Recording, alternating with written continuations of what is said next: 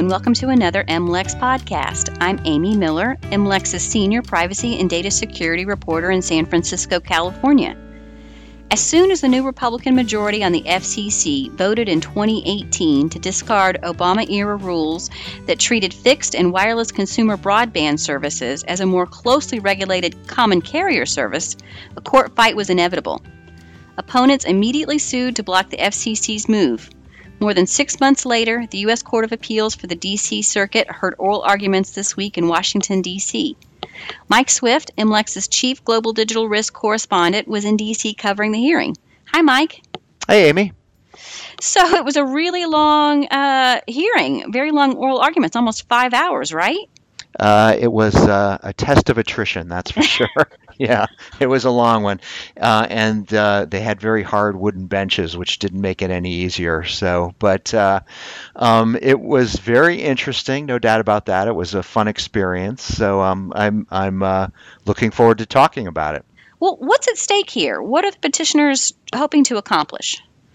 So their goal is really to essentially set back the clock to 2015 when the FCC during the Obama administration decided that consumer broadband service needed to be regulated like a public utility, basically. And that way they could set up specific rules that would guarantee net neutrality. You could have a specific rule against throttling, against blocking content, or against paid prioritization, where your local internet service provider would charge a fee to a Netflix or a YouTube in order to get increased speed of data transmission. So the goal of that order was to put those rules in place. Last year, the Republican-led FCC made a judgment that those rules and the stricter regulation was slowing down investment in broadband infrastructure, and so they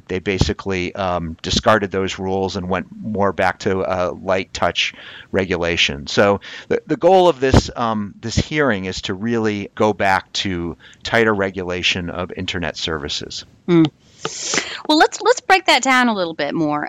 What were the key arguments for why the FCC's Restoring Internet Freedom Order that reversed the Obama-era rules was unlawful? There's about 5 key arguments, right? That's right, yeah. So the first one is that the Republican FCC said that because your internet service is connecting to a website, which is classified as an information service, more lightly regulated under federal law, that the whole connection is therefore an information service and needs to be more lightly regulated.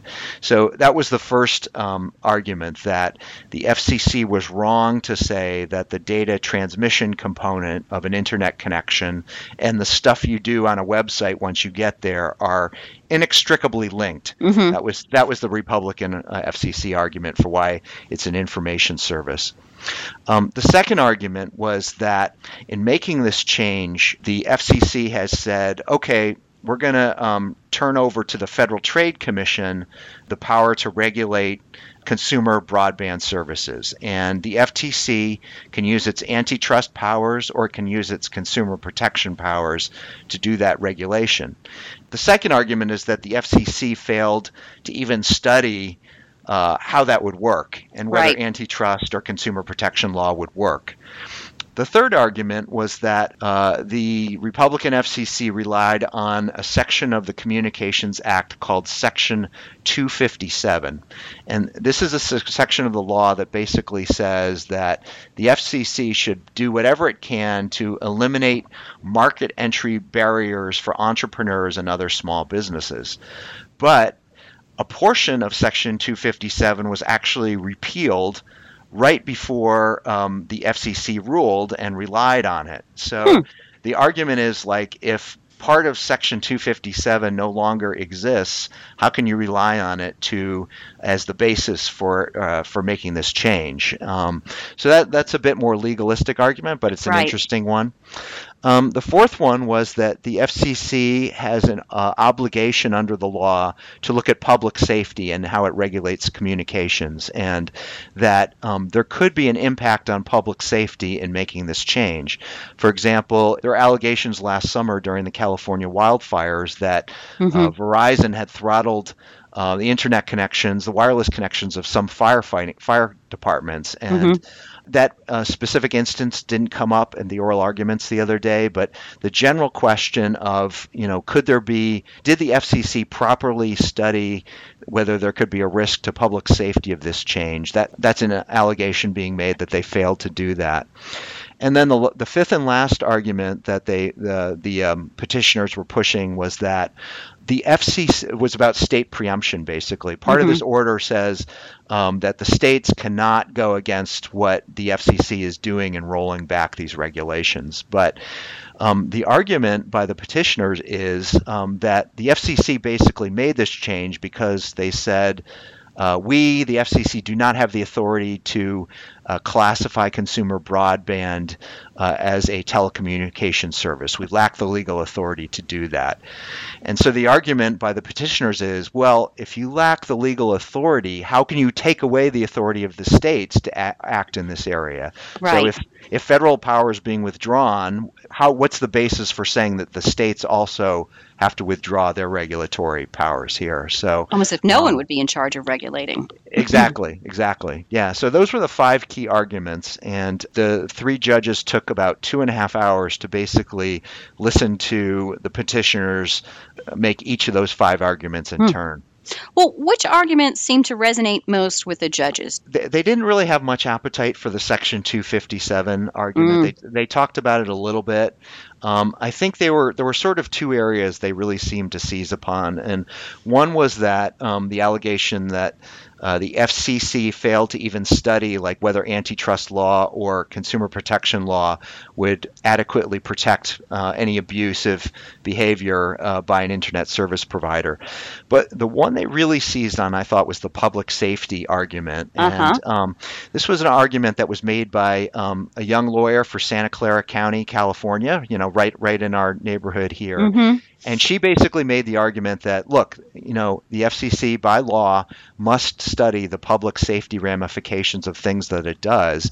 And, what if under these new rules that are in place now, they start doing paid prioritization where they are, charging fees to get faster data speeds. And what if your local fire department can't afford to pay those fees, or the local city government can't afford to pay those fees? And I was really watching the judges, and up until that point they had been basically interrupting the lawyers as they made their arguments. But as this lawyer Danielle Goldstein made this argument for Santa Clara County, they basically just listened, all three of them, just in silence, and really seemed to be taking it in. They actually, I was noticing they were leaning forward in their chairs as she was making this argument. Yeah, it was visible, and especially Judge Millett, who was the most active questioner, but Judge Williams, who had the most aggressive questions. He was a Reagan-era appointee, and he didn't really seem to think much of the other arguments. But I don't think he asked a single question about, taking the public safety issue to task. So I thought that was really interesting, and really made me wonder if, ultimately they might rule on the basis of the public safety argument. Seems like an important argument to make, especially after all the fires we went through last year here in Northern California. That's for sure. Well, did they tip their hands in any way for how they might rule? I think Judge Patricia Millett really did not seem to have a lot of patience for the FCC argument. She really was quite aggressive. She basically picked up the public safety argument after hearing it from the petitioner. She basically took that and just started throwing questions at Tom Johnson, who's the general counsel of the FCC, about pinning him down that an ISP could charge these higher rates to a fire department, and couldn't that happen, and isn't there a risk of that happening? And he basically had to admit, yeah, they could do that. And so that really stuck out to me, that she basically was aggressively going after him. Judge Wilkins, who was the third judge, he was a lot more difficult to read. He's probably the swing vote here, the X factor. It seemed pretty clear that Williams would likely vote to affirm this order, that Millett might have voted to overturn it, but it was hard to read what Judge Wilkins would do. We're going to have to wait and see. But I think he's really the X factor. Did they talk about at all, or did the issue of whether or not the FTC could prosecute companies or go after companies for this, for throttling or this type of behavior, was that part of the discussion of whether or not the FTC had the authority to go after this? It's kind of interesting because I can't remember how many pages of documents, how many hundreds of pages it seems of documents I've read about this argument. But when Tom Johnson, the FCC's general counsel, got up there, he basically laid things out in a very simple way that basically they said, look, we don't see any evidence at all that ISPs are trying to do any blocking or throttling. We don't think that's a realistic concern. But we do think it's a big concern that there's been this slowdown in investment in broadband infrastructure. And so we basically were choosing that the threat of an ISP blocking is the lesser of two evils, that we really think that we need to boost investment in network development, and this is the way to do it, by basically putting market forces back in the driver's seat. So kind of a classic ideological conservative argument. And Judge Millett was really skeptical of that argument, skeptical, I think, of the evidence that the FCC has that there's actually has been a slowdown. And she basically went after Johnson and said, wait a minute, all these ISP, the CEOs of all these cable companies and wireless carriers said on earnings calls to their investors that back in 2015, when the open internet order passed, there's not going to be any impact on our investment. And she kept saying, well, they have to tell the truth, right? To Johnson. And Johnson's like, well, yeah, they do. It's like, so they can't lie, right? So that has to be true, right? And how do you explain that, Mr. Johnson? And it was almost like a cross-examination that you'd see of a hostile witness, in a trial. You always wonder, like, whether an appeals court judge is basically, sort of setting up the straw man to knock it down, right? Right. Are they playing devil's advocate? Yeah. Right.